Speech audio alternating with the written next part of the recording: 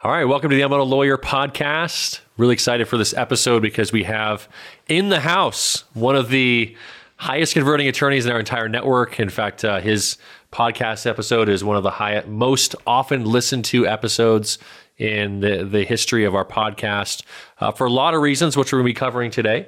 But the concept of leading with unbundled services and the try it before you buy it philosophy. So this is a round two with Anthony Sanders. Thanks for making it in. Thanks for having me. Yeah, man, really excited for this opportunity. So where we were 3 years ago, I mean, we've been working together about 4 or 5 years now, right? I think. No, we've been 2013, 2013, right? You're pre-unbundled. Pre-unbundled. Okay, so 7 years? 7 years. 7 years, man. Okay. So I think we did the interview around 2015, 2016. I think you'd, at that time, had just started with the alt firm. Or were you still working as a solo? I can't actually recall. So I was with the alt firm. It was 2017. Okay. Actually, I think September, if I remember right. That's right. So we had only launched the podcast in 2016. So take us through, just give us maybe an update. You can share briefly, where you're from and so forth, but just an update on how things have evolved from there. Obviously, you just come on board with the alt firm. You had transitioned away from being a solo practitioner. I think we talked a bit about that in terms of the benefit and opportunity that came with working with a firm and having a little bit more support staff and so forth, as opposed to having to have all aspects of the case rely on you. So just talk about what that transition was like and maybe bring us up to speed a bit on these last few years. Well, we have, when I came into the alt firm, it was myself and one other attorney, Chris Alt. He's the founding member of the firm, managing partner, all of that fun stuff. And since that time, we have grown the firm. We are now up to 4 attorneys, potentially hiring a 5th one here shortly. I know we've got an ad up. So if anybody's in the Salt Lake area, come see us. Yeah. And support staff-wise, we've added 3 other support staff. We are looking to hire another one of those as well. We've been conducting interviews in that. We've actually almost outgrown this building and started looking as well into moving into a bigger space as well. Right. All of that in 3 years here. So yeah, so it was you and Chris, and now you've got you, Chris, and 3 other lawyers, and you're looking at hiring two other lawyers. Two other lawyers, and you're looking at hiring a 3rd. Yes. Then you have a paralegal, 2 support staffs. Paralegal, 2 support staff, and another paralegal in the works right now. So okay. So we need to talk a little bit about how you guys have made that transition because, obviously part of the problem you're constantly dealing with is you keep retaining all these leads into paying clients, and how the heck do you keep up with all the legal work? So maybe we could start there. Certainly what we want to cover today, and I'm sure a lot of the attorneys would want to hear, is your process, when lead comes in, how do you approach it? But let's just cover real briefly, to the degree that you've been involved and so forth, what has been the process for you guys in being able to grow and scale up your firm, both hiring the attorneys and getting the support staff? Was it, maybe take us through a bit of that process. So our biggest thing is we factor in what we're going to look like, and we constantly evaluate down the road. We know kind of our busy months, busy times of the year. And so even looking now, knowing where our caseload is at as of today, we're now, and this wasn't true in 2017 because it was still fairly new to us when we first started hiring new attorneys, but we can now project kind of, okay, in the next 6 months, we're going to need at least 1 more attorney and 1 more support staff, or 1 more support staff, maybe an attorney in 9 months instead of that. And so we've been able to start preparing that aspect through just looking at, we take very good, track our leads extremely well. Unbundled is kind of our biggest expense as far as marketing goes, for a good reason in that regard.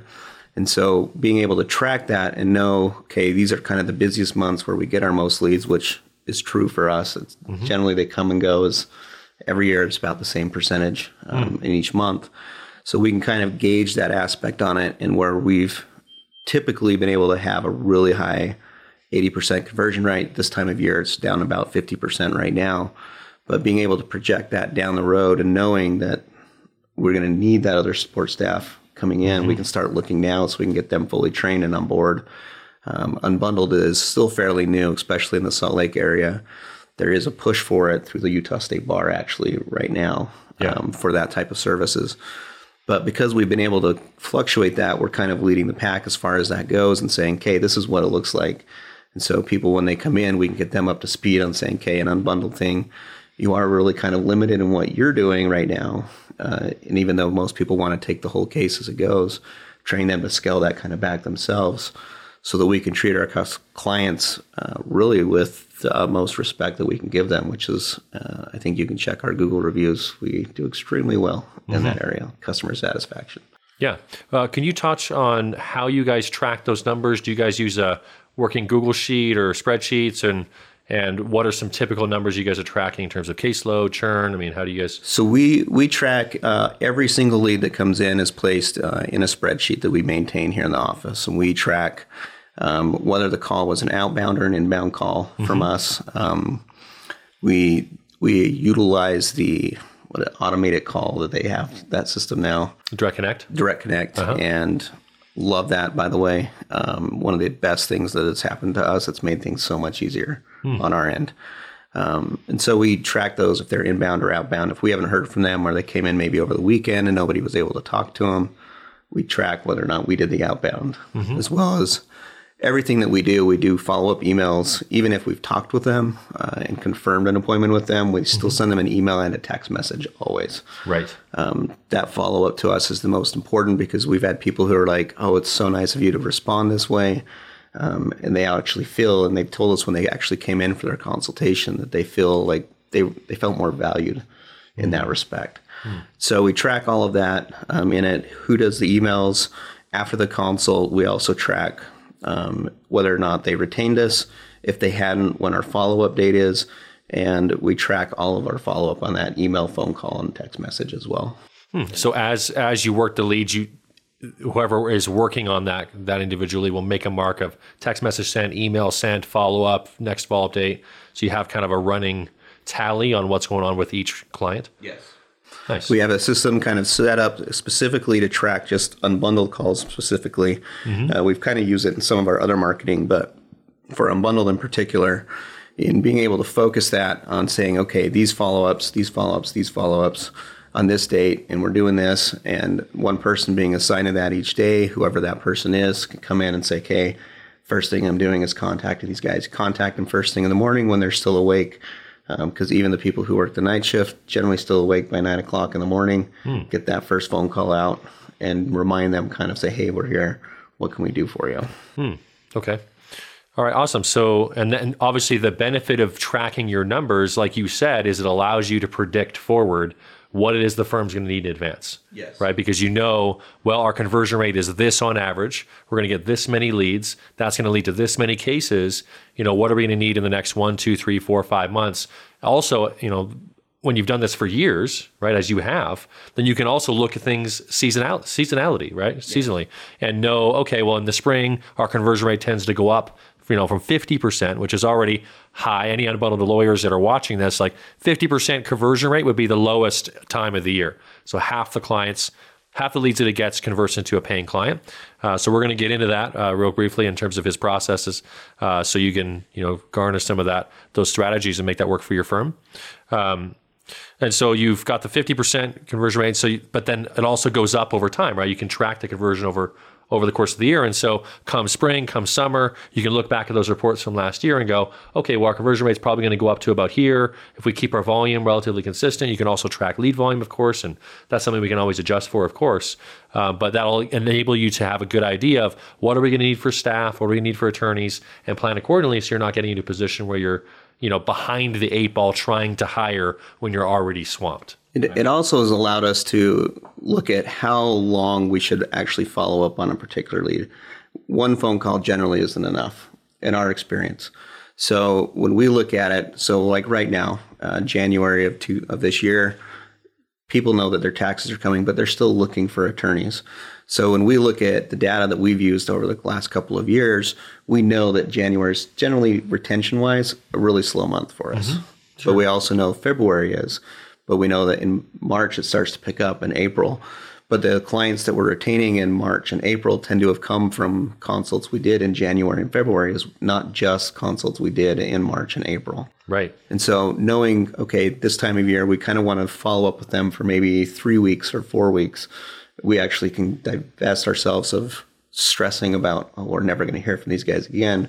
We already kind of plan on, we're going to follow up with them in about a month. And maybe that's the best time to give them a chance to worry about it. Well, it gives you confidence, right? Yes. Because you know the numbers, you can count on the law of averages to continue, right? My previous position as working for a legal access plan, I was doing 20, 30 calls a day to clients, and we were enrolling them into a legal access plan. The conversion rate was 1 out of 6, month in, month out. And some days I would enroll nobody, other days I'd enroll 5 people. But consistently for month after month after month, year after year, the conversion rate was roughly the same.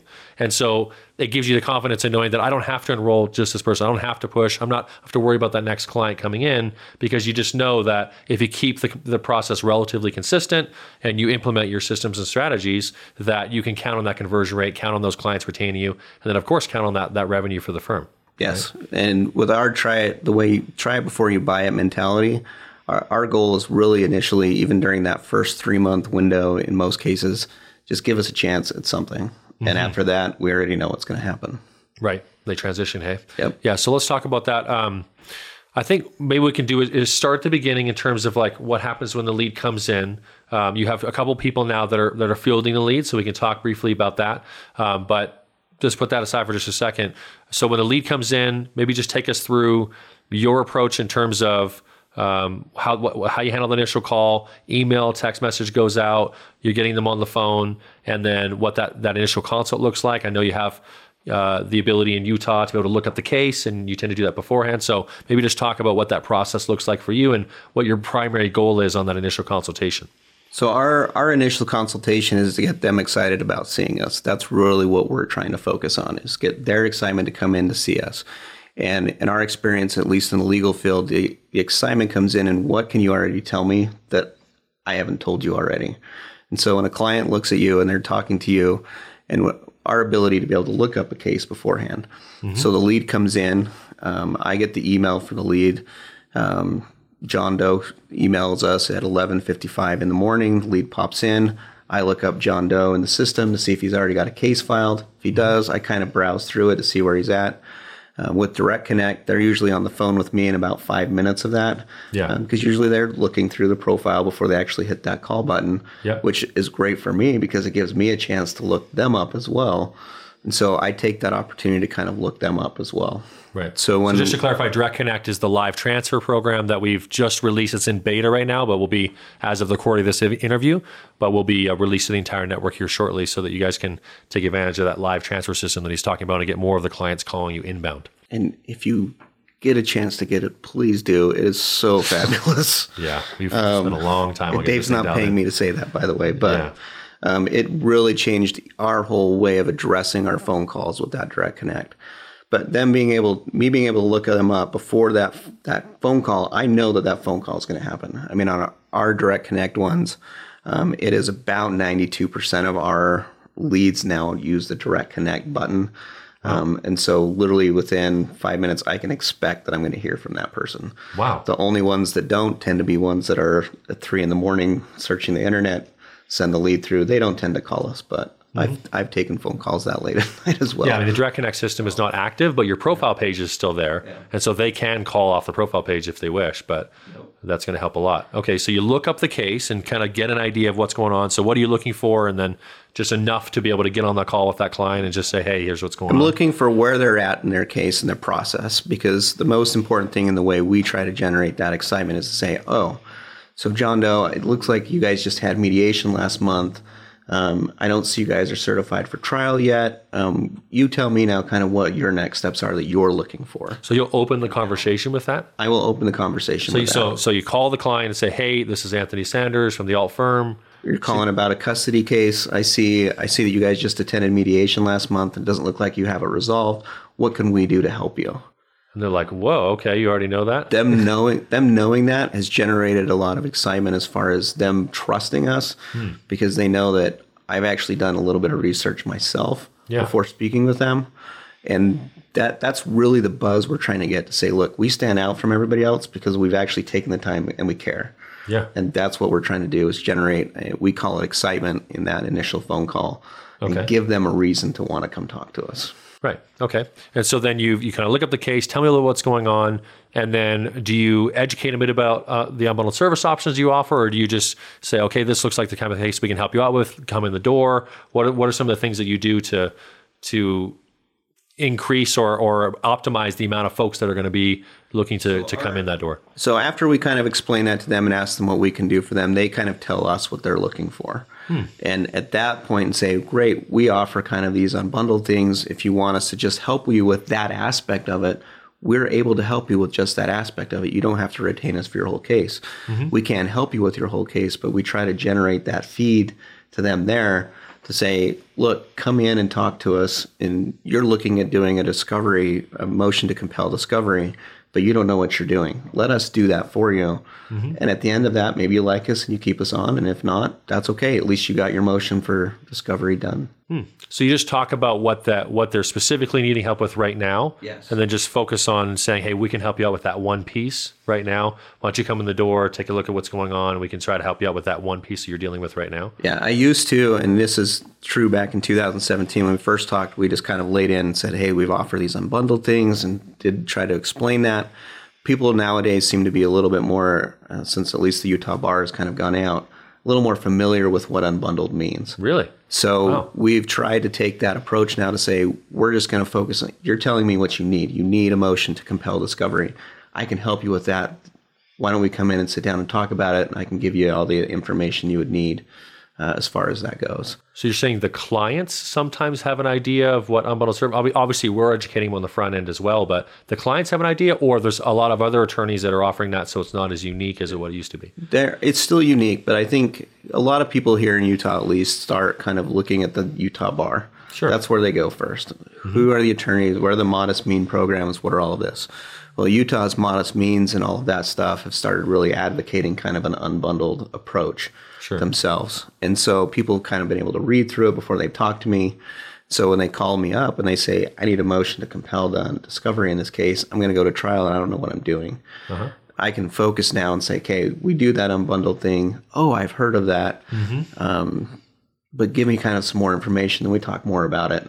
Because, I mean, their cursory overview of it is very limited. Sure. Because they've just read something on the internet about it. Yeah, they read the website, watched the video, which is, a couple minutes of attorneys explaining a little bit, but it's still a very, they don't necessarily fully understand it. They just say, hey, I'm looking for this kind of help. I need this done.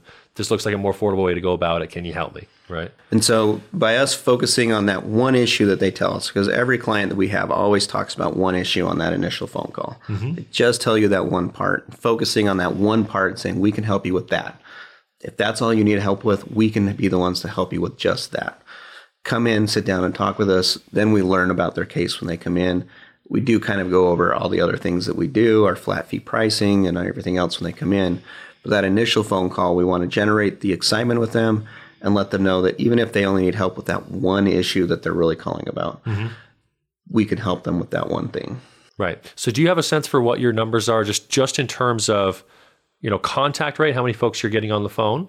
And number two, how many of those folks physically come in the office physically? So overall, I won't use recent numbers because January, February are bad months to go off of, but overall for the past 3-4 years. For the past 3 to 4 years, contact rate is right now about 90% because we do take the phone calls. We do actually divest to where attorneys go home at night. Yes. And we each have assigned nights that we're going to field the phone calls for that night. Okay. So it's not the same person doing them every night. You at least get a break once in a while, but we do rotate that out. But we try to get it to where those phone calls are done immediately whenever they call. Up until what hour? Like I said, I've taken phone calls at 3 a.m. before. Well, what would be typical though? I mean, I know you've done that, but like on average, any given week, right? Like generally about 10 o'clock. We don't get a lot after that, but we'll take phone calls generally up till 10 o'clock. So you have one attorney in the firm that will do the real-time call whenever possible within up to about 10 o'clock on average. Okay. So Chris and I, we both have kind of alternating weekends with our kids, and we've done it that way. So the weekends he has his kids, I take the phone calls. The weekends I have my kids, he takes the phone calls. And we just kind of alternate the rest of the days that way. Does it feel like it interrupts your evenings? Is it really difficult to do that? Is it because I can imagine a lot of attorneys would be like, well, I want my evenings, I want my time with with the kids and so forth. I can't be reaching. I work these specific hours, 9 to 5, right? And I suppose it all would depend on the ambition of the attorney and their responsibilities and balancing things out. Do you personally feel like that's very difficult to do, or is it something that you've kind of come to stride with? You do a quick call. I mean, I think your phone consultations are usually 5-10 minutes at the most. 5 minutes at the most now. 5 minutes, eh? Yeah. It used to be we'd kind of let them go through a lot more. But we found when we were doing that, fewer people actually were coming into the office afterwards because they kind of got all the information they wanted. And maybe they just decided at that point that they just didn't feel like they wanted to go with anybody.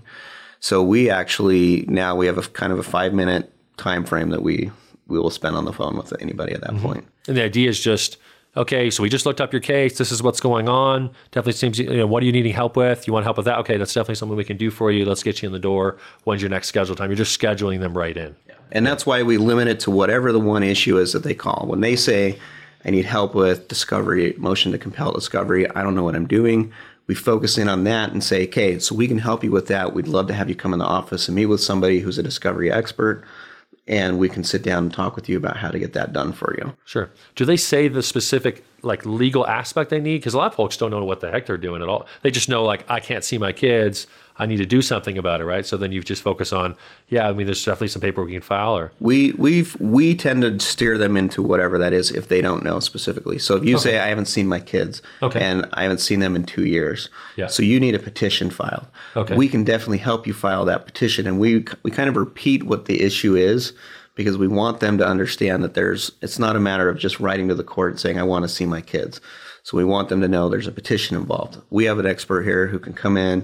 We have somebody who can just sit down with you and help write a petition for you to get you at least into court and get the process started.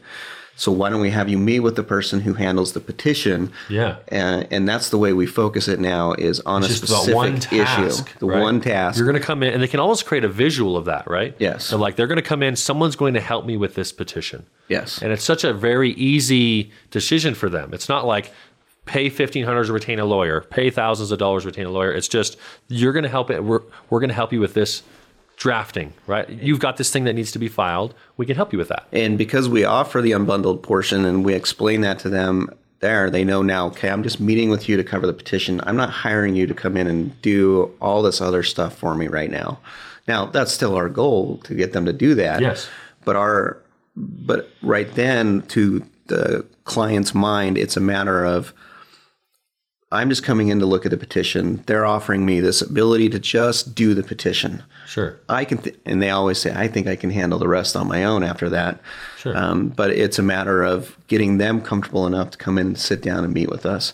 Yeah. So with the excitement, the focus on the one issue that is at hand, whether that's temporary orders, mediation, whatever, that focusing it on that aspect of the unbundled. So we bring the unbundled in, and then we focus on that one issue. Right, exactly. Okay. Okay, so you get them in. So now they're coming into the office. What is the next step for you? Okay, so let's back up a step. One of the things that you've done over the years, and it's taken some time in doing this, is broken up a custody case, a visitation matter, a parentage issue, a divorce case, up into specific phases and specific segments, so that when the person comes in, you have broken down options that you can offer regardless of where it is that they're at in their case. Yes. So could you help lawyers that maybe haven't done that so much how they can start to think about how they can break things up? And it could just be phases of the case. You mentioned a bunch of different phases, the hearing for temporary orders, motion to compel, like all these different hearings that they might be able to break up. So maybe you can talk just briefly about what that process looked like for you to break things down, and maybe give some examples of ways that you would break up a divorce case or a child custody case like that. So we have focused on what are the main issues in a divorce case. And we always know that there are other things that come up, and we kind of leave that up to the client at that point. We'll discuss those issues one at a time with them. But we've broken things down to the initial filing or answer and counter petition, mediation, temporary orders. If there is... Utah now has mandatory scheduling conferences We've now tried to build that into our flat fee structure to let them know what those cost as well for each one of those. We've really just broken down a divorce into every smaller phases that we can. And the more smaller phases we had, the easier it was for clients to actually understand what was going on in their case. Right. And honestly, even for somebody who retains us on a full retainer, them seeing all the different phases in there has helped us eliminate a lot of needs on billing on that side, because now they understand why their costs go up so much. So by breaking it down and showing them, saying, look, if you want us just to draft a petition, if you want us just to attend mediation, today I have a guy who just hired me just to do his mediation next week. So I'm going to go do his mediation with him. But that guy understood that that's all we're doing for him. And if he wanted us after that, he would have to put down a retainer and everything else. But he actually gets to see what we can do as far as getting into that mediation.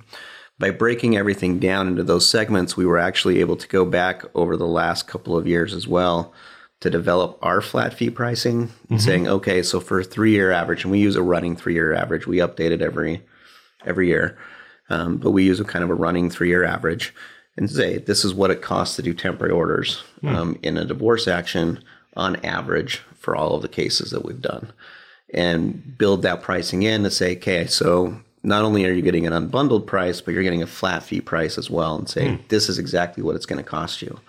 And so when somebody comes in for that unbundled service, and instead of saying, well, it might take 2 to 3 hours, it could be $500 to $700, we can say it's going to cost you $550, and we can just get them to do that. When people hear the flat fee pricing, it seems to actually trigger something in their head that makes them feel happy. It's just clear. It's this number. They know exactly what it is. It's like buying a TV now instead of just putting something on the credit. I don't really know what all the interest penalties are on the back end. But knowing that the purchase price of whatever it is that they're buying costs X amount of dollars, then they've been able to actually afford us for, maybe they don't want us anymore for mediation, but they can afford us to do the temporary orders. So they're going to have us just do the temporary orders now, but they know what the pricing is up front. And so they may actually adjust what they initially wanted us to do for them, but we can now move around with them and as far as all of that goes. Right. Okay, great.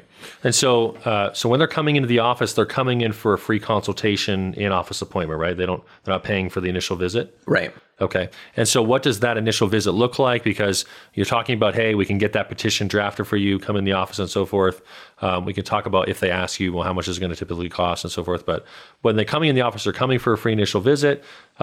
Briefly, is there anything that you guys do as a team to prevent no-shows? People coming, booking and not showing up. Do you guys have a reminder system that you use? Do you have, do you guys follow up? What's your process look like to make sure that they're coming in? So we do, one major thing that we do is we do a pre-call, pre-text, pre-email, and we send all 3 to a potential client the day before their appointment with us. Okay. Our goal right now is to have everybody in within 48 hours. Okay. And we're actually doing really well with that, with a few exceptions for people who couldn't make it in within the 48 hours. But generally, 48 hours is our time frame. From the point of the phone call, they need to be in our office in the next 48 hours.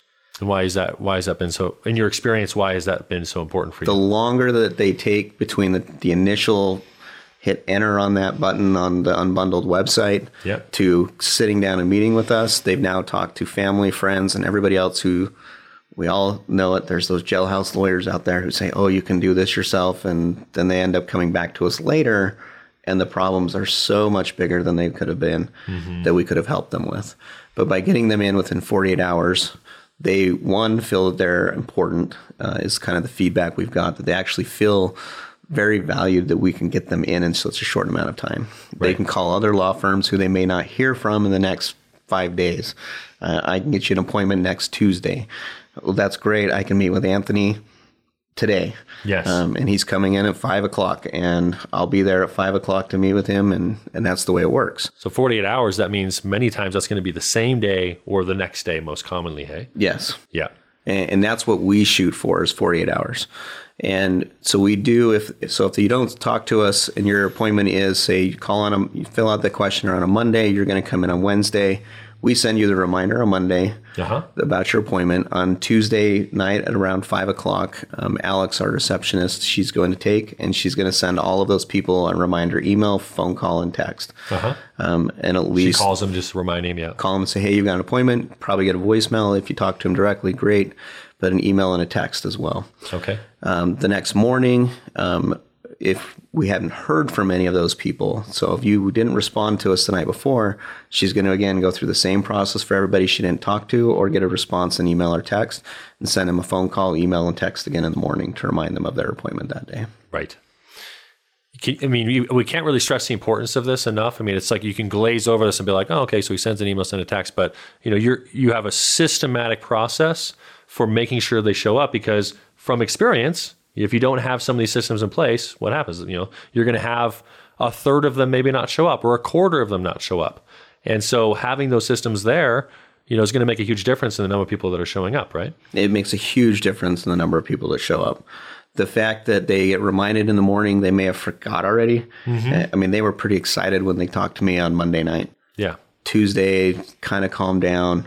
Wednesday morning, even though they got the email and text, they just forgot about it. And so having forgot about it, that extra little reminder that morning, or that reminder the night before, reminds them, oh yeah, I've got to go in and meet with them. Oh yeah, that's right, it's about my kids.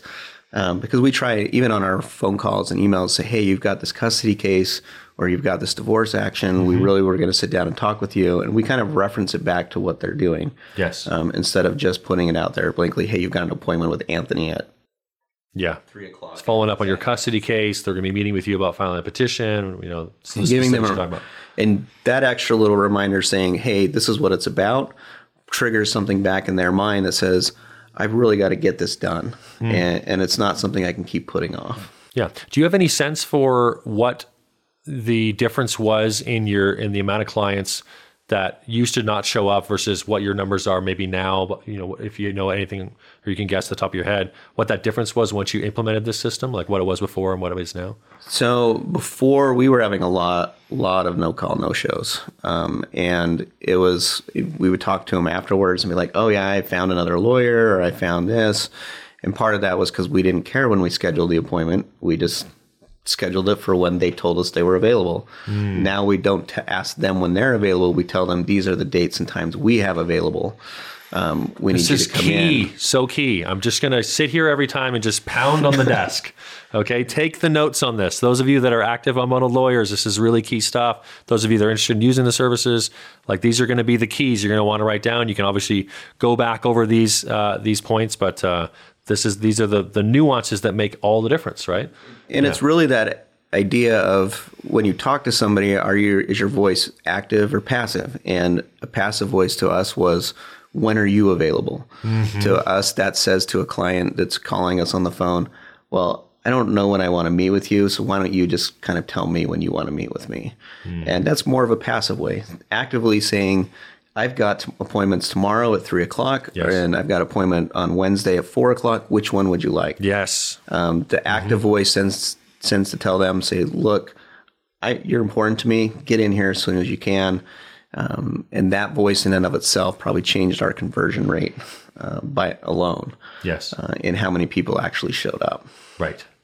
And then, of course, the reminder. So what percentage of people nowadays would you say what it was before, and what do you think? Do you have any sense for that now? So since we've kind of implemented this, and I will tell you, Alex is still fairly new with us right now, but she's done the best at it.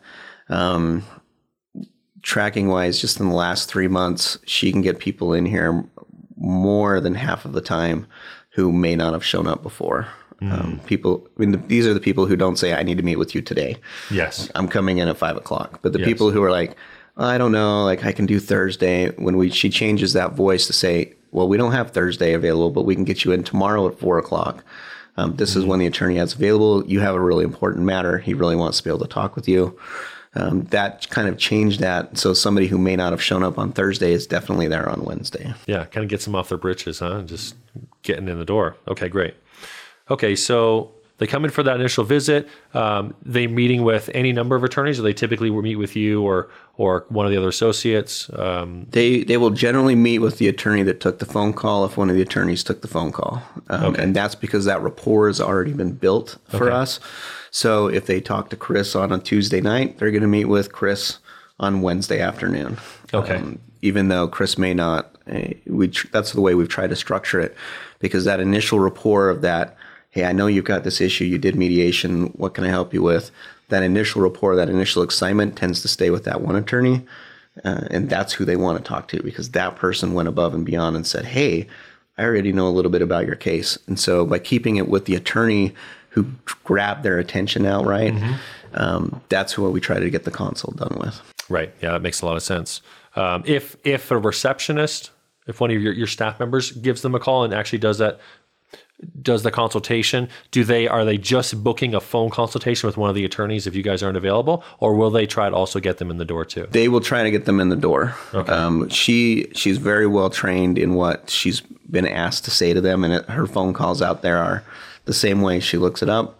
Hey, we see that you've got this divorce case going on. It looks like you guys handle mediation. We want to get you in to talk with one of our attorneys about what the next steps are in your case. And we've kind of trained in that regards to get her to do that extra little step. Yes. I mean, if you have 3 leads a day, it's only an extra 15 minutes of her time to do that, but it gets a client in the door. And a paying client is a happy client. That's right. Absolutely. Happy Anthony. So yeah, and I can't also stress what you just said in terms of the active voice versus passive.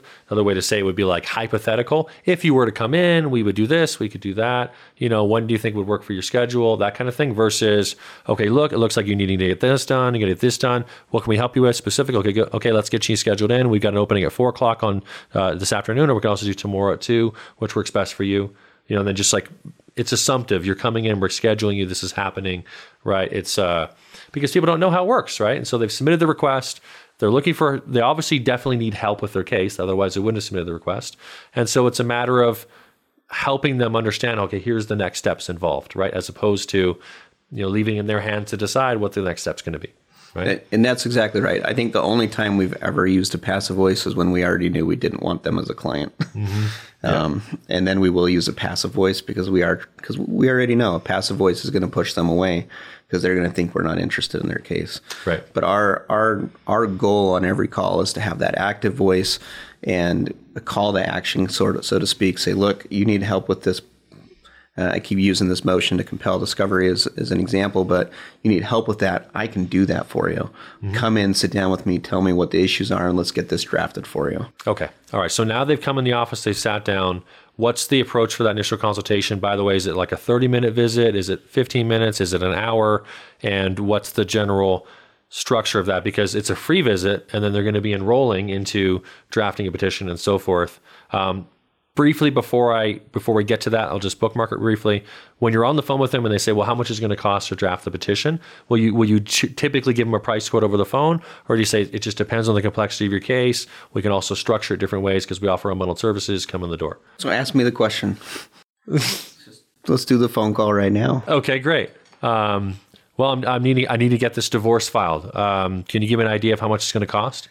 There's a lot of things that go into divorce, whether it's going to be uncontested, contested, children, no children, house, real property. And that's stuff that I don't really have the time to go over with you over the phone because there's a lot of complex issues that come up in that. The attorney, when we sit down and meet with you, will go over all of that, and that can kind of help shape what the costs are going to be.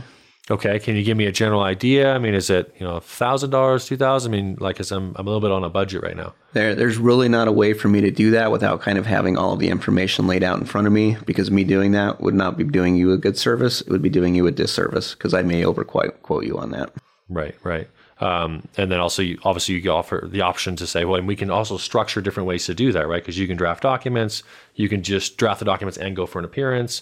You can just give the person advice, right? So there's a lot of different ways you could structure it too. And there is a lot of ways that we cover in that, but we generally try to steer them away from that and lay out those complexities to a point that if you're really pushing on it and you keep pushing and pushing and pushing, I'm going to say, look, if you want help with just a petition, it's a lot cheaper in that respect because we know what it costs to just draft a petition. But you're handling the rest of that without knowing full well what you're looking for out of us. I can't really give you a price over the phone. Right. And so to be clear, it doesn't sound like you're giving a price quote over the phone almost ever. I haven't given a price quote over the phone in probably a year and a half. Yes. Because what happens if you give a price quote over the phone? They're now going to start shopping everywhere else and looking for a cheaper price on that. And That's they right. don't know really, they don't get to meet me. They don't get to know what I can do for them. And I don't get to have that conversation to really sell myself. I mean, in the try it before you buy it mentality, it's like the free sample mode at Costco, kind of like I used in 2017. I may know that I might like that milkshake.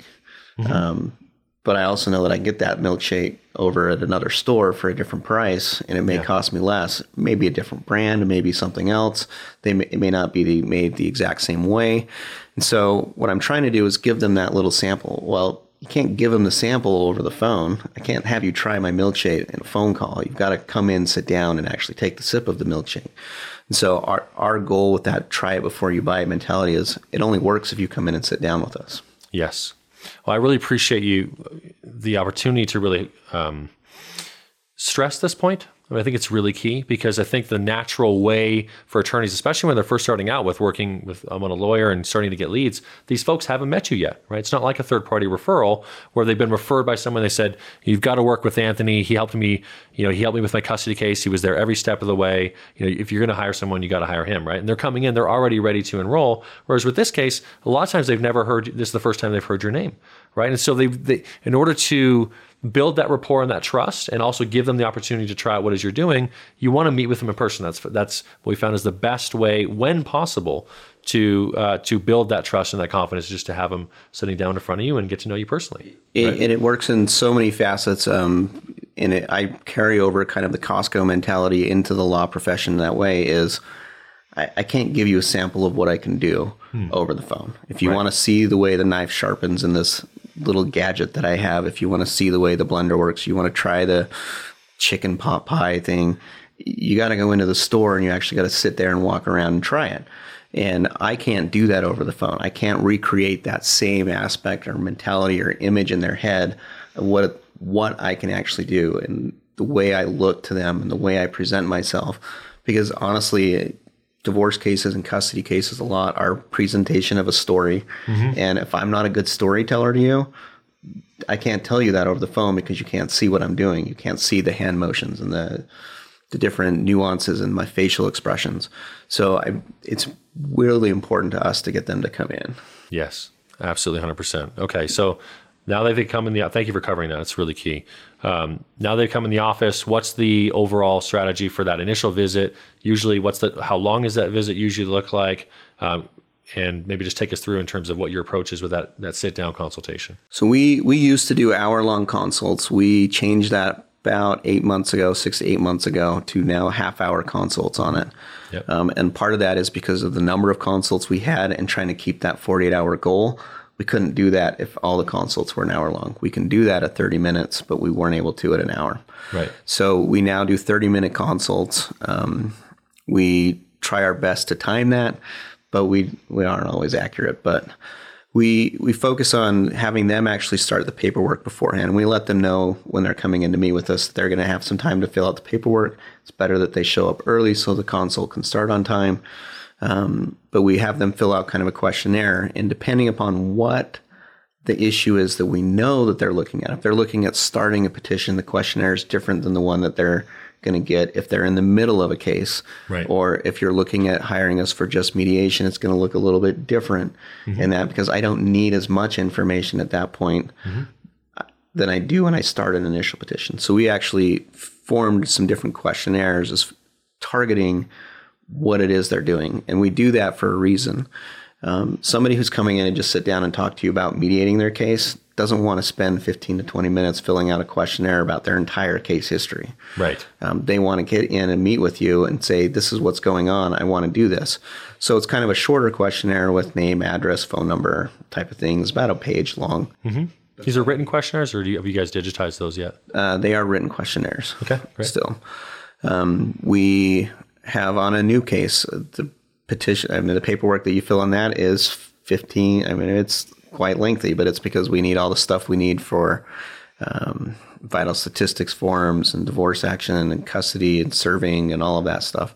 So it's a much longer form that we use. But we've tried to tailor that down to what their specific need is, right, so that we can actually get in. So somebody who's coming in for mediation, they may sit here and fill out paperwork for 5 minutes. We're right in. Let's talk about this mediation. You've got this case going on. This is what I remember from our phone call the other day. Things didn't work out at the last mediation, but this was the issue you told me was going on.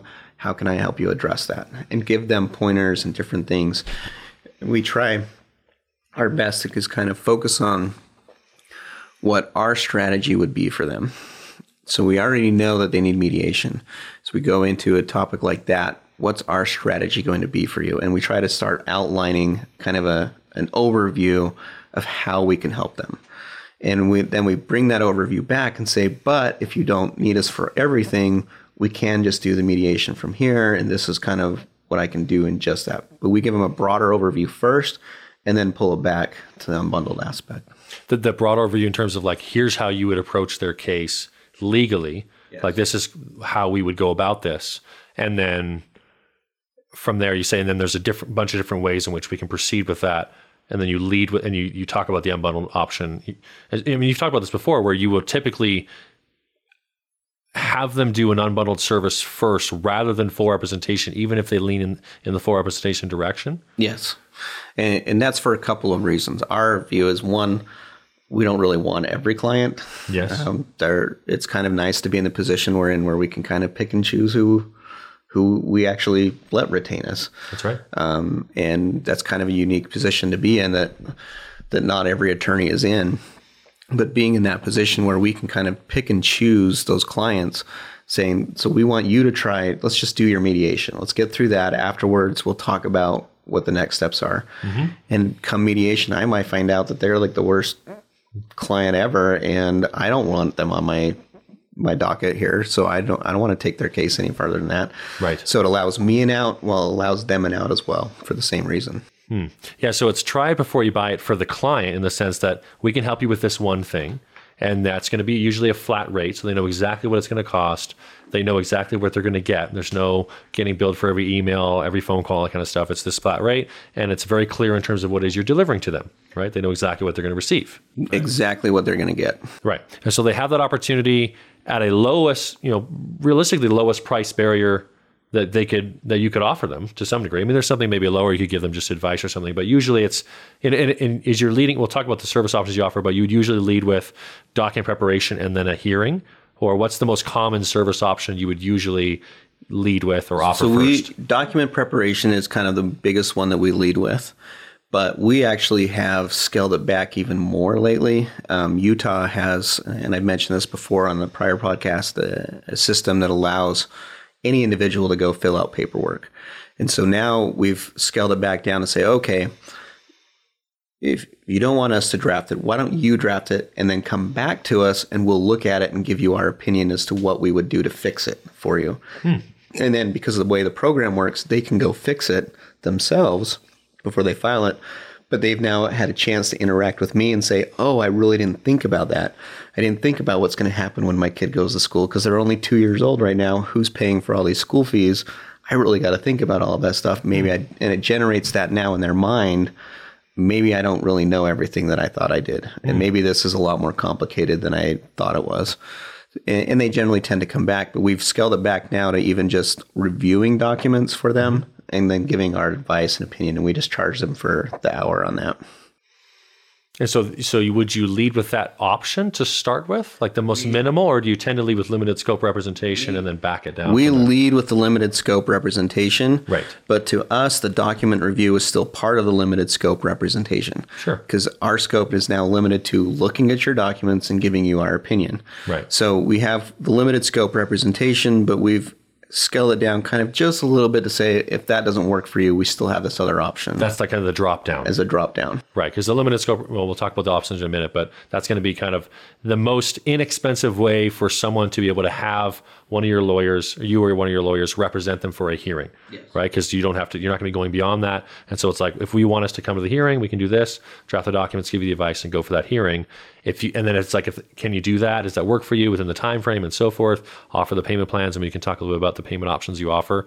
And if they can't afford that, then you have that as a drop down to say, well, look, if you can't really come up with that, or you're not ready to commit for that, we can just do this one piece. You can draft these things using this resource, and then we can review it, make sure it's all good, and then you can decide if you want to proceed from there on your own or not. Exactly.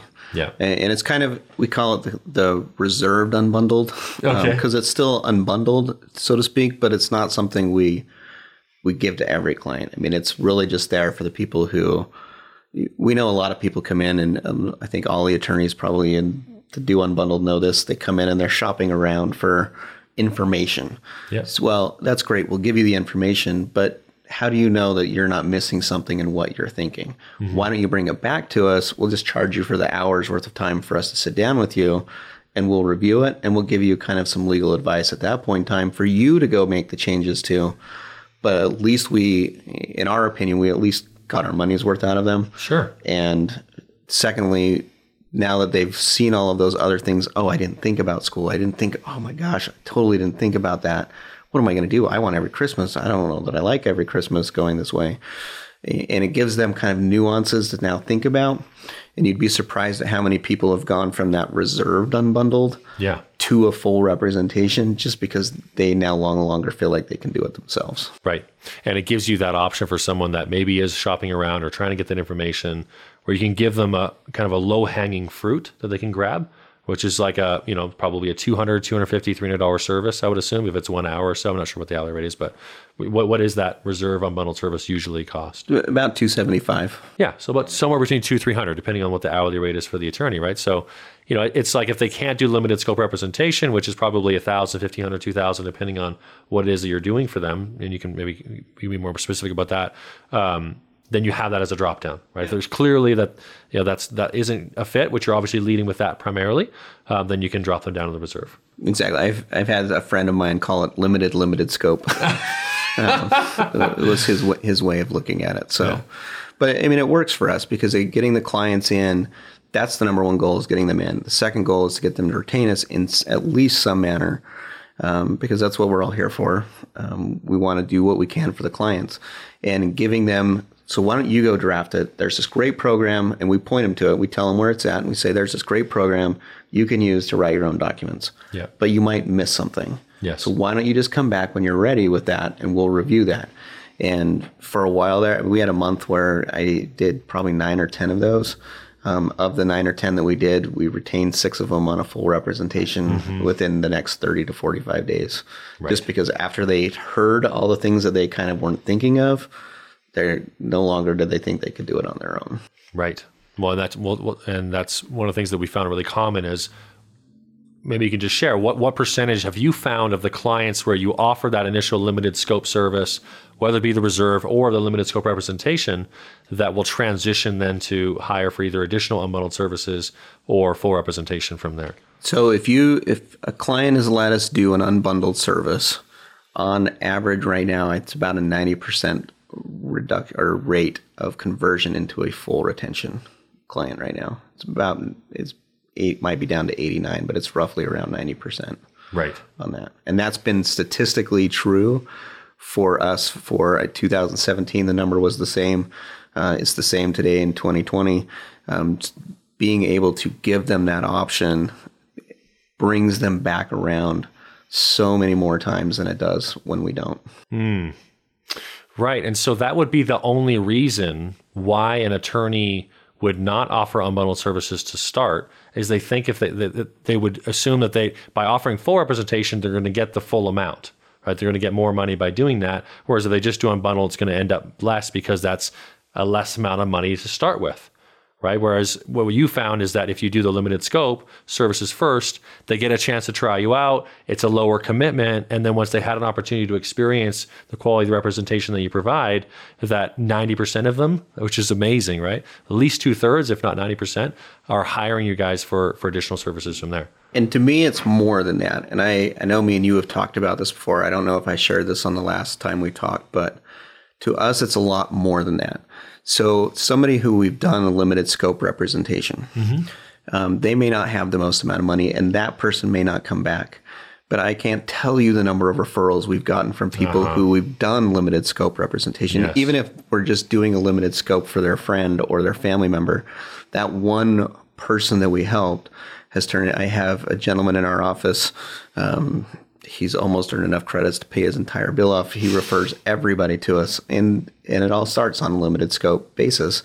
Somebody who comes in and they've got a mediation next week and they need an attorney to represent them for the mediation. Great, we can help you with that. We can do that. It's a referral from somebody else who that's all we did for them because they couldn't afford us for a full retention. But that one person, I mean, he's referred now 16 people to us because he was so happy with what we were able to do. And all we did for him was drafted a petition. Wow. We didn't do anything else for him. We drafted a petition. We didn't file it. He filed it.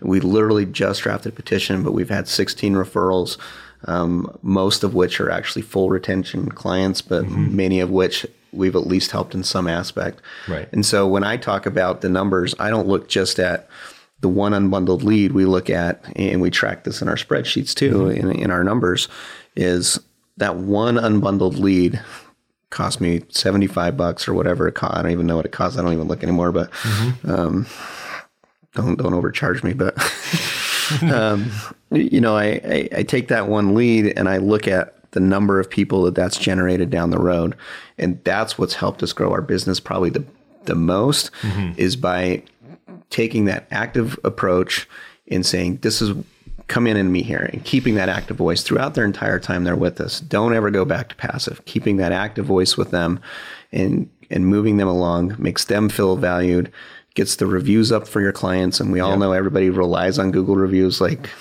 they're the best thing in the world. Yeah. And they truly are, it seems like. So, but you're one friend who says, hey, I just left these guys a review. They share it on their Facebook page or they share it wherever. That review goes out. Somebody that they know is looking for an attorney, and suddenly a $75 lead now generates 5 or 6 clients by the time you're done with it. Yes, yes. And this is one of the things that a lot of attorneys that start with, lead generation or start working with unbundled leads, and they maybe don't land a client in the first 5 or 10 leads, they think, oh, this isn't going to work or whatever might happen, right? And so they never really have the opportunity to see that, I don't want to say back end money, but like to see the impact of providing unbundled services here, then the next step, and then they transition to more services, and then they refer, and then these things start to build up over time, right? So they just never get really an opportunity to see how the whole system kind of unfolds over time, which you guys have over years, eh? And using the unbundled part to be kind of the glue to all of that is we're potentially, we had a recession in 2009 last. Potentially, people think we're going to have another one soon. People's access to this stuff is going to go way down. We believe in access to justice in our firm, and doing the unbundled part, generating just one happy person, just one happy person with what we could do for them. They may not be able to afford us for everything else. Yeah. But you don't want to call it back end money, but that's really what it is at the end of the day. That one person refers us to somebody else who then refers us to 2 more people, and that it compounds up to a point that offering the unbundled services has truly kind of helped grow the practice for us in a lot of ways because of it. Yeah, you're opening the doors to folks that otherwise wouldn't be able to receive help. And so for those folks that, like, their expectation is, I probably can't afford a lawyer. And then all of a sudden they have a lawyer helping them with something that is very, very important to them and dear to their heart. That's going to be an ambassador, someone that you've been able to open the door to that otherwise would have that door closed and couldn't get the help they needed. It's no surprise that these folks are going to be zealous advocates of what it is that you do. And that's what we're shooting for. We want them to be happy. We want them to be, even if it's just one small thing. An example, I had a lady who came in who just needed to file a writ of garnishment in her divorce to get the money that her husband owed her. We told her it cost her $500. We take that action. We do all the paperwork. We get the money. She recoups $2,800. She spent the $500 with us. She'll probably never recoup that from him because she'd have to file with that. It's going to cost her more money. So I understand her reason not to do it. But at the end of the day, she was happy. She was extremely ecstatic. She got her stuff done, and she's referred 3 of her friends to us just because of that one experience of us saying, we don't need to do everything for you, just let us handle that aspect for you, because I mean, those are complicated things. You could do it on your own. There's a court website, but why don't you let us do it? Yeah. This is what we'll charge you to do it. Yeah. And keeping it in that unbundled format has allowed us to grow our practice. Huge, yeah, absolutely. And so if we looked at the numbers of that, if let's say out of 10 leads, if you're only leading with full representation and requiring 3,000 or something like that, and even if it was like half down, like pay us 1,500 and so forth, you might be able to convert 1 out of 10 clients, right? That's probably pretty typical because we have some lawyers that start off that way, and then we work with them to help them start implementing the unbundled service. It's about 1 out of 10 at best, right? If you're doing that. Whereas if you do the unbundled legal services options and you're giving them these service options that are going to be a lot more affordable to start, you're providing services to so many more people. Now your conversion rate becomes 2, 3, 4, 5 out of 10, as it is in your case. Depending on the type of year, it could be higher than that for you guys. But now you have 5 people that have received services from you that probably in many of those cases otherwise wouldn't be able to get help. By definition, if you offer $1,500 to start or $3,000 for full representation, 1 out of 10 hires. If you can do unbundled limited scope to start, you're getting 4 or 5. Right? So because it's for all the reasons that we've mentioned, that's opening the doors for those 4 or 5 people, right? And now they're ambassadors because of that, because you've given them the help that they needed when other attorneys would turn them away. And I've been with you for 7 years. I mean, this is before Unbundled actually became the name. I don't even remember what it was before. Family Legal Help. Yeah. 7 years I've been with you, and I started off with that mentality that I just need 1 out of 10, and I need full representation on everybody. I need that, and that's the way I started. And it didn't work. I wasn't doing well. I had to figure out kind of the mindset on it. Me and you had numerous conversations about what I needed to do and the way kind of structure that. And when that mentality finally hit and it kind of struck me and said, why don't I at least try to recuperate? And that's what it was. I mean, you told me one time, why don't you just at least try to recuperate what you spent on the lead and offer the one thing? And that's what I started to do. And by doing that, my practice in that regard started to grow because, yes, in my initial mindset was I just need to recoup the money I spent on the lead. Let's at least do that. Oh, well, now they want to retain me for everything. And now that 1 out of 10 suddenly became 4 out of 10 and kind of expanded out as far as all of that went. And so that's what really stuck with me. And it's been there. I think that was probably six years ago that we had that conversation. Yeah. And that mentality has stuck with me the entire time of that 6 years to say, look, it's not necessarily about everything else, but you've got to have this way to break it down to ways that people can afford it because everybody needs a lawyer. Everybody deserves a lawyer. Yeah. And helping them helps you in the long run. Yeah. And you said something earlier that I think is extremely important. And that was that the client gets to try out your services, but you also get the opportunity to try out working with them. Yes. Right. And because one of the things we all know about family law and many of these, immigration and so forth, is you will have certain cases and certain clients that if you went full representation right away, you're gonna have those moments when you kind of wish you hadn't got involved in this one. Oh, all the time. Right. And I can tell you this, that mentality of it's also as much of a try it before you buy it for us is it's phenomenal to think the number of people who I've been able to say, we really can't take on another full case right now and give them a reason why I can't do it. I could help you with that one part, but I really can't do any more than that. But here, go talk to so-and-so if you want or whatever. But being able to do that has been so nice because clients are the same as attorneys. When you sit across that table, they're selling themselves to you as much as you are to them. And you don't necessarily see that full personality until you get into a temporary order hearing where they start getting mad at the judge or talking out over people and talking to you too much to a point where you can't do anything for them. And being able to see that mentality and say, okay, this isn't necessarily somebody who I want to represent going forward. Yeah. And allows us to step back and say, okay, it's time for us to part ways. Right.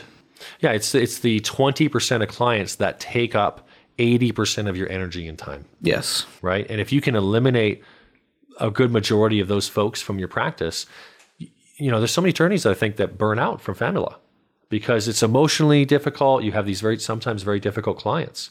Attorneys, paralegals, I think the heck with all of them, they can all just go down really quickly if you take on so many of those. And we had a period of time where we had a couple of those who got past the first phase and then you got into their case really and you're like, I got to let you go.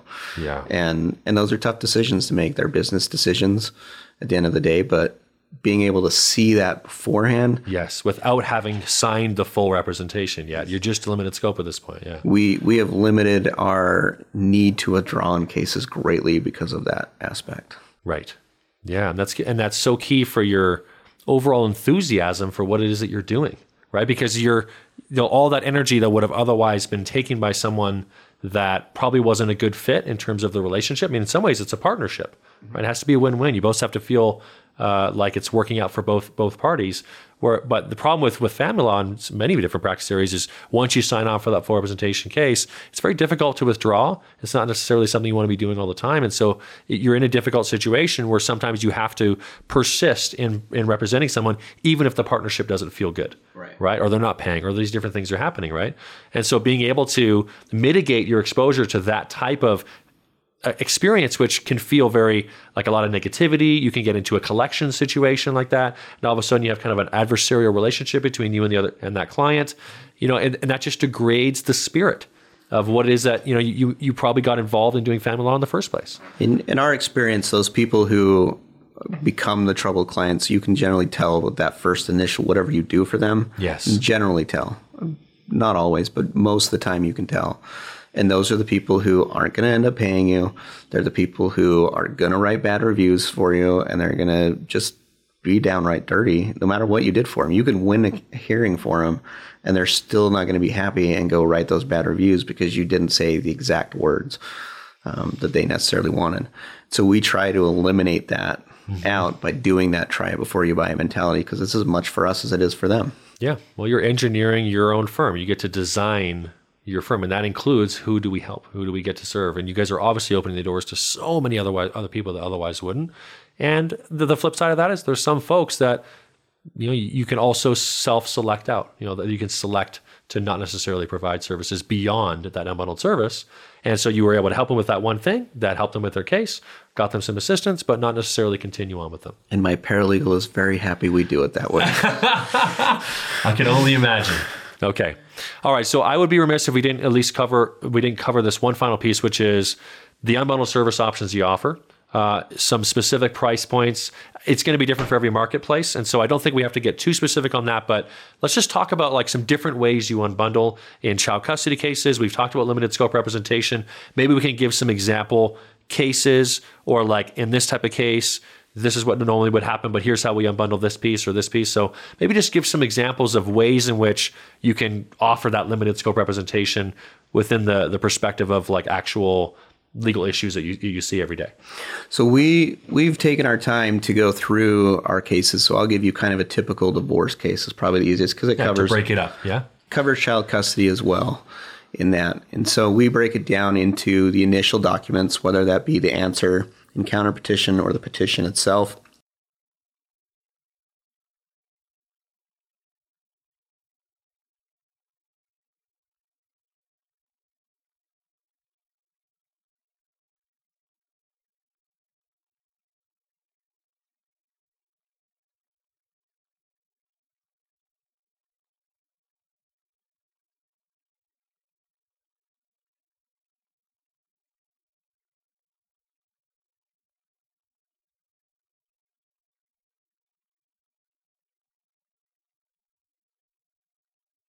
Initial documents, initial disclosures. Okay. Two separate categories of the way we've broken down. They're not considered in the same thing because the way initial disclosures work and the documents you have to provide and witnesses and everything else, totally different aspect. So we've broken that down. We then look at, you have two steps that you generally take next in one of these cases. You either go to mediation because you think you're close anyways, or you go in for temporary orders. Those are two different ways that we've broken it down. So we have a price listing for temporary orders and we have a price listing for mediation. In Utah, you have to do mediation anyways, and in every case, unless you come to an agreement without ever going to mediation, but you have to do mediation at least once. So that price point's going to be there no matter what you choose anyways. Do you have a couple different ways you would handle each of them where it's like, you can go to mediation. I can be your advisor. I can represent you for mediation, or I can draft your documents and you go to mediation. Is there a couple of different examples, or is it usually just the limited scope rep? I do 100% of the task, but just for this one phase. So we actually do, it's 100% of the task for that one phase. Yeah.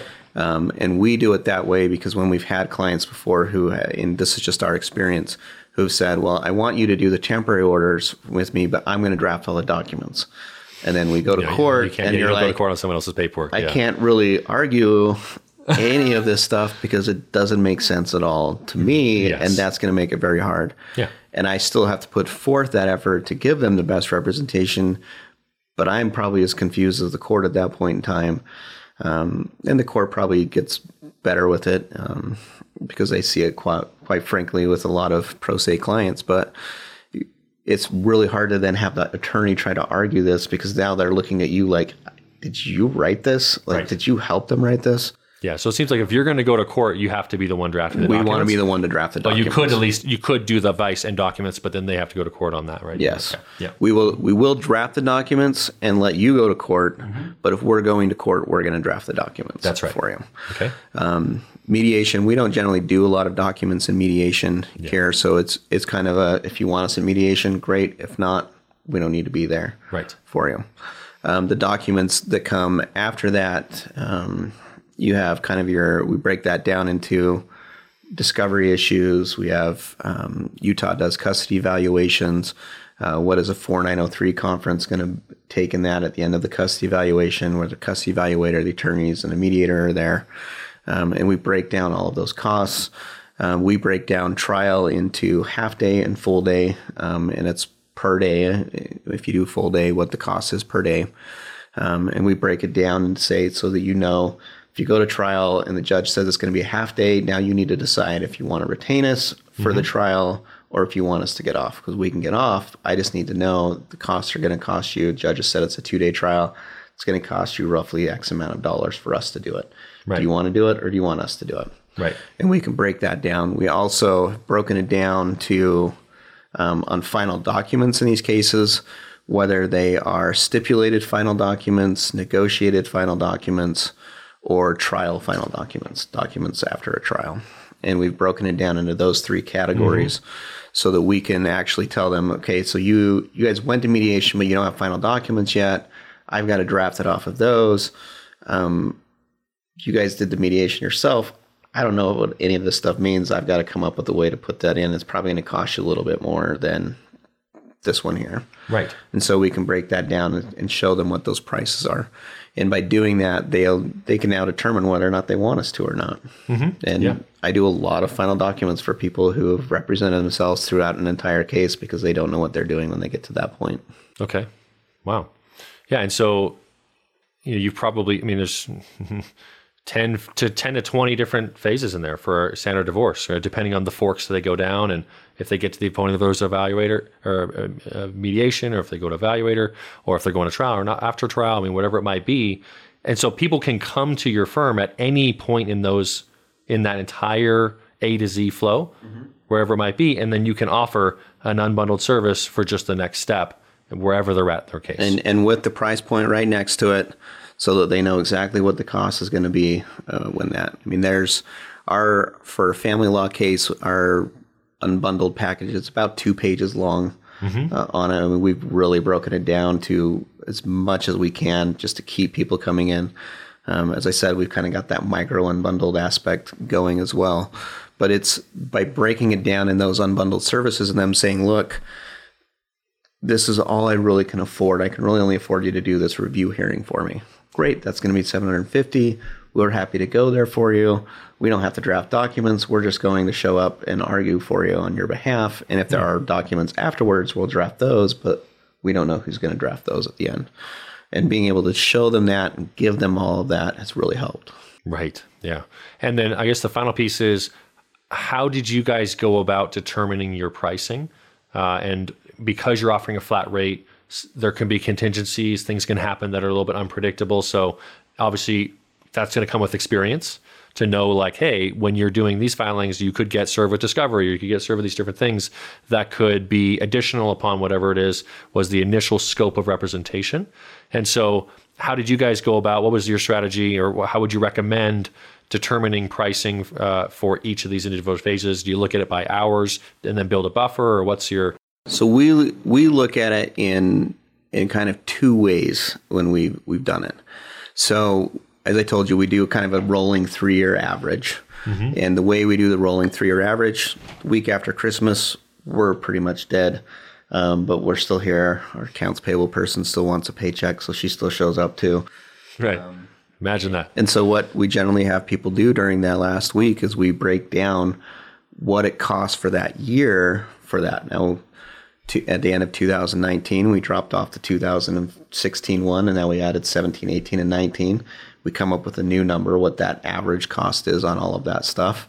For each unbundled service that you've offered, and then average them out for the entire year? Yes. So you'll keep track of, we did this unbundled service, this unbundled service, this unbundled service, and you keep track of what it cost, what you charged? Or what we do. So that's the first part. So I told you that there's two kind of things that we do with that. So one of them is what was the billing on it? The second aspect on that is what did we collect on it?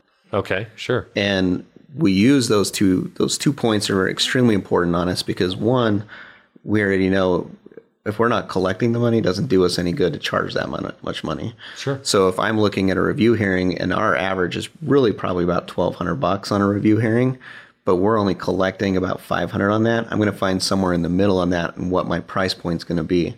It's good, because I'm probably going to get them to pay that amount. I may not get them to pay $1,200, but I'm going to get them to pay $750 probably. That's interesting. Okay. On it. So we look at both what we billed and what we actually collected. Okay. Okay, so you look at both those numbers as an average over the course of the year. You have a rolling 3-year broken down by specific service option or unbundled service. Yes. Right? So review hearing, mediation, these are all the mediations we did this year. This is what we charge for them, and this is how much we collected. Find that average in the middle, and then update pricing if necessary. Yep. The only thing we do exclude the unbundled pricing when we find those numbers, because we're looking at the ones who we did full representation on and everything else. What does it cost us to do a full representation on it? That's how we come up with our average. So we do exclude the unbundled when we kind of price that out, because we already know that that's $750 every single time. Well, and that's 100% or 0% account receivable, right? Because it's paid upon delivery. Right. So we don't factor that aspect in when we do those numbers. We're looking at the people who we did an hourly billing for. This is what we billed for. This is what we collected. Somewhere in between there is where our price point needs to be. Right. Okay, awesome. And then there was one other thing you mentioned a little earlier, which was referral credits for clients. Yes. So do they get like if you provide like a services credit if they refer a client to your office? We do not offer it in that way, but we have people who are looking for ways to kind of reduce their bill. A lot of attorneys do this as well.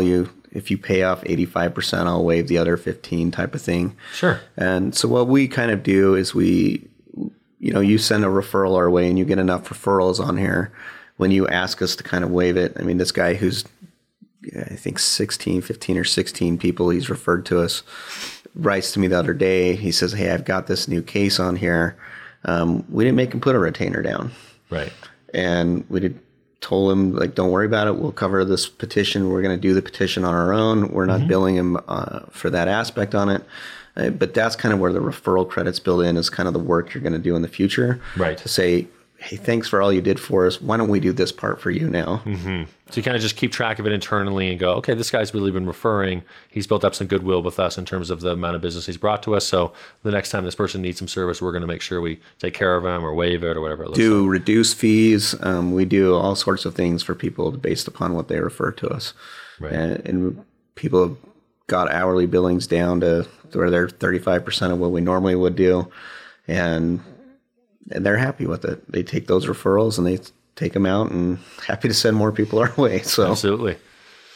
Well, you guys are giving service to a lot of folks. And so I'm sure you have a lot of ambassadors out there that are very stoked about what it is you guys have been doing. And we just really appreciate all the work you guys do for these clients, and the methodic way that you've continue to evolve what it is you do and test it out, and also just the original willingness to try this out and to give it a shot and to start unbundling. And now, like you said, you're one of the leaders in the Salt Lake industry area in terms of providing unbundled services. You were one of the first, and continue to refine and provide unbundled services in more effective ways. So just can't appreciate what you guys are doing more. It's just really been a pleasure working with you, pleasure having this partnership together, and couldn't be more excited about what's to come in years ahead. So just really appreciate you making the time and being so transparent and helpful for so many other lawyers that, like I said before, your original podcast was extremely helpful for so many attorneys to start to get this mentality of leading with unbundled services. You can have confidence that people are going to want to receive more service after that once you do one. And guess what? Even if they don't, they're going to refer people, right? Like, just kind of take that leap of faith because they've heard you talk about it, heard the success you've had in your firm, and it gives them that confidence in knowing that they can make that they can take that next step and just give it a shot, right? And so I just really appreciate your willingness to share so openly what's worked well for your firm, and I'm certainly very excited about the success of your guys' firm as well. Oh, we're excited to be with you guys. So as always, if anybody ever needs to reach out to me, they're more than welcome to. I'm happy to help with anybody. So love doing this stuff. Love, like I said, the unbundled thing. 7 years we've been together. Mm-hmm. That first year was rough, but it took a while for me to get the mentality myself, and it's grown, and we've adapted it and modified the way we've applied it, and it's just so important. Yeah. So important to get everything and grow your business. So, yeah. All right. Well, for those that are listening, I hope you took good notes, because we really laid out, I think, some of the real nuts and bolts of making this thing work, and they are important nuts and bolts to make this whole thing fasten together. And so each of these phases, from the way you handle the initial call, get people in the door, the way you're leading with unbundled service options, how you make sure they don't show up by having the reminder system set up. I think there's even some things that we could talk about in terms of automating, using digital intake forms and so forth, and having that lead into document automation software that can really streamline the delivery of these services a bit more. So that might be our next chapter, is to talk a little bit more about the technological components, but it's not necessary either. Obviously you can build a really successful firm whether you have high tech or not. So just appreciate all of you for being part of this community and constantly learning new ways in which we can implement these service options so we can serve the amount of folks out there, the 70% plus that currently are going unrepresented, and have a significant shift in the affordability of legal services in this country. So we appreciate you being a part of this, and we certainly look forward to seeing you on the next episode.